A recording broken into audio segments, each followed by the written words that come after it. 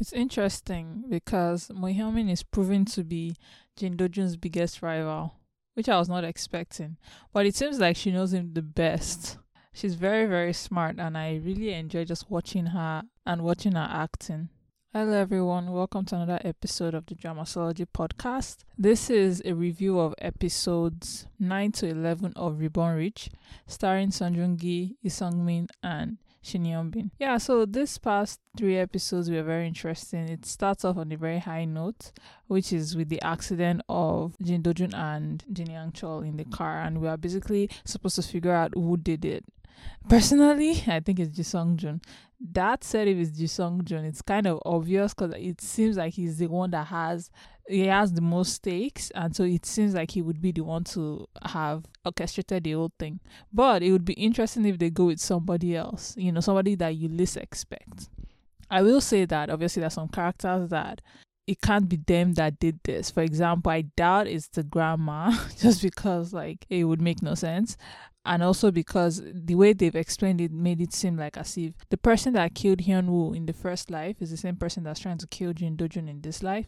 So it stands to reason that it can't be like the grandma, it can't probably be his mom, right? That's Yoongi's wife, and it also can't be Yoongi, that's Jin Do-jun's dad, or his grandma. Everybody else can be a suspect. Also it can't be Jin Yang-chol, but everybody else is a suspect. But the most obvious one is obviously Jin Sung-jun, but I wish they wouldn't go with him because he's the most obvious choice.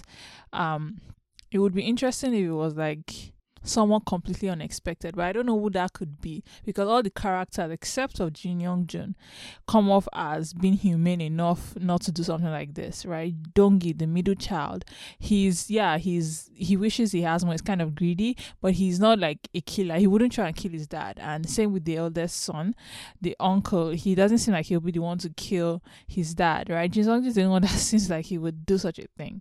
And it seems that Mohyun-min has figured out it might be him. I don't know if it's him. They're not really clear about it 100%, but the way it's shaping out to be for us, the audience, it seems that it's going to be Ji Sung-jun. But Jin Do-jun hasn't figured that out yet.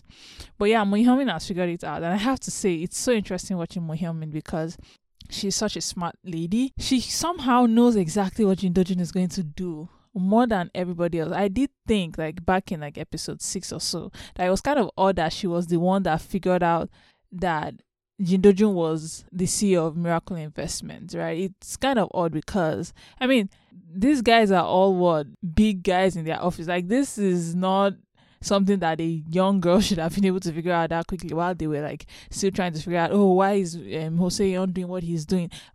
She somehow figured it out before them, and she was the one that was basically hinting at Jin Sung-jun that don't you know who the head of Miracle Investment is? And so it's interesting that everybody, for some reason, big uncles could not figure it out, but she was the one to figure it out.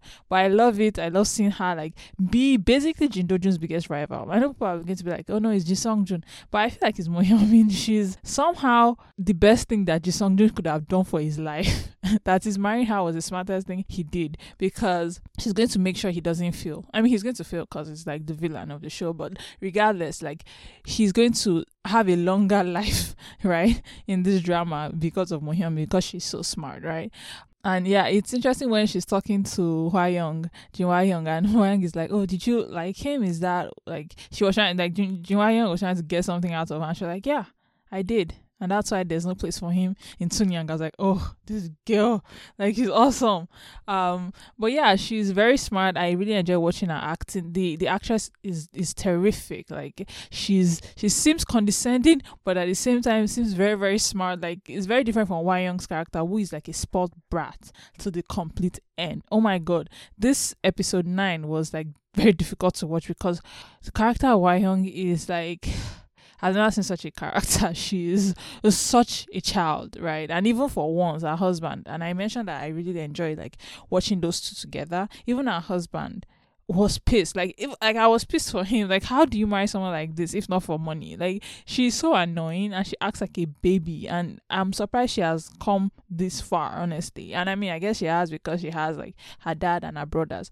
But Jesus Christ, watching her act and just watching her cry and whine, it was so annoying. I've never seen such a character before. But yeah, I have to say that in comparison to Mohyunmin's character, Sung Young's character is not as developed, is not as strong. And I did have this issue in the first timeline in the sense that Jin Do-jun mentions, or Hyun-woo mentions, that she's somebody that even big conglomerates come to fear. And I'm thinking, that makes no sense. Why would she be someone that they come to fear? Like, she's one girl in the prosecutor's office. Why would it be her that, like, I mean, I know that, like, yes, prosecutors, this is what they do and everything, but we all know, like, in real life, that's not how things work, right? And so, in this few episodes that we just watched, they make mention of the fact that she has no power at work, right? She's being used for, like, the optics, and so this is something she wants to overcome by going after Hwa-young and, you know, digging into the fact that Hwa-young has basically embezzled money from the company. But I find it difficult to understand because earlier in the first few episodes, we learned that Sung Young's dad is someone big in the prosecutor's office. I think he's a special prosecutor or something like that, right? And so she's somebody that people have tried to suck up to, right, in the past. And it made no sense to me that she's having this issue at work. Like, given what her dad is, shouldn't it be, like, easy for her to get cases? Like, people should be handing out the best cases, being like, oh, like say something nice in front of your dad for me. Like, you're trying to suck up to her, basically. That would make more sense. But they make it seem like as if she has no power at all, and I don't understand that. Like, I'm not, like, is her dad retired now or what? Like, I don't understand. Like, is she powerless or does she have a powerful dad? Because if she has a powerful dad, it would explain why in the first timeline she's a force to be reckoned with, because she has the backing of her father, right? That would make more sense. But they make it seem here that that's not the case. Like, her dad isn't, I don't know, like, it's not connecting on that level of, like, why is she struggling so much given who her dad is, you know? But yeah, I will say that it's interesting because when episode 9 started, I was like, wait, I thought they were, like, arguing. I thought the, like, grandson and the grandpa, Jin Yang-chul and Jin Do-jun, were basically at war.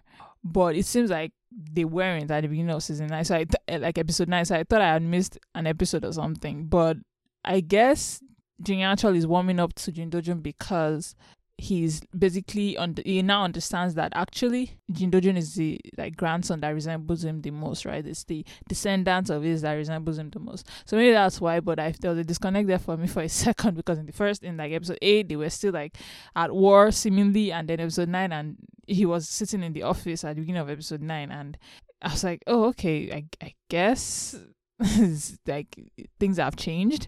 But yeah, I do have to say, like, it's kind of sad that Jin Yang-chul's character is succumbing to, like, his illness, because I enjoyed watching him throughout this drama. Like, it's unfortunate because, oh my god, this is a big problem, right? Like, him losing his memory and, you know, having this illness take over him basically leaves Jin Do-jun with less power in a way. Because I think his grandfather made it so that his children, like Jin Do-jun's uncle, couldn't be too harsh on him. But now that his grandfather is succumbing, it actually gives the eldest son and his own son, Jin Sung-jun, the right to basically take over the company, because his dad is no longer able to function correctly, right? So this is actually, I guess, where the height of the drama is, and him taking and putting effort into buying Sun Yang Group, right? And so it's unfortunate because I really enjoyed the actor up to this point, and I can tell his character is like taking a downturn because of the illness, which is unfortunate. But yeah, it was nice to watch, like, not the father son, but like the grandfather grandson relationship. They had a very good chemistry. I wish we saw more of it. Maybe more of Jin Yang-chul, you know, training Jin Do-jun. I know, like, Jin Do-jun already, like, he's Hyun-woo, so he already knows everything, but, like, I felt like, I wish there was more of that. And I have to say, this is something I've been wondering since we began, and Jin Do-jun has been basically sailing through life because he knows everything that's going to happen. What happens when he runs out of, like, what happens when he gets to that 2022 era and he no longer knows the future? Because everything he's done up to this point is that he's been relying on his past memory, right, to basically make money.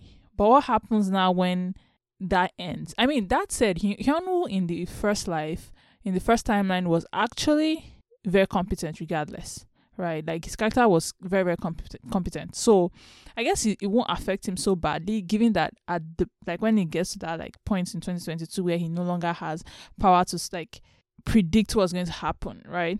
He won't need it because at that point he'll probably be too big to fail, right? And really at that point he's just having good management, which Hyunwoo has, I guess. So I guess there's no problem in that sense. But I was thinking, oh my god, everything that he used basically up to this point is because he knows the past, right? And things that have happened. But that's not always going to happen. Also, Hyun will be so shocked in the future when he realizes that Jin Do-jun actually does not can no longer kind of predict the future, because I feel like Oseon is like the miracle investments folks are kind of relying on the fact that Jin Do-jun is always right, and it's going to be funny when Jin Do-jun comes to the point where he's just like, I don't know, I don't know what will happen, or because everything that he does up to this point is so confident that it'll be funny to see him in that era where he no longer can predict what's going to happen. He no longer knows what's going to happen. So yeah, it's I actually wish I don't think they will get to that point, because I think they will show him take over Sun Yang Group, and that's where the drama will end.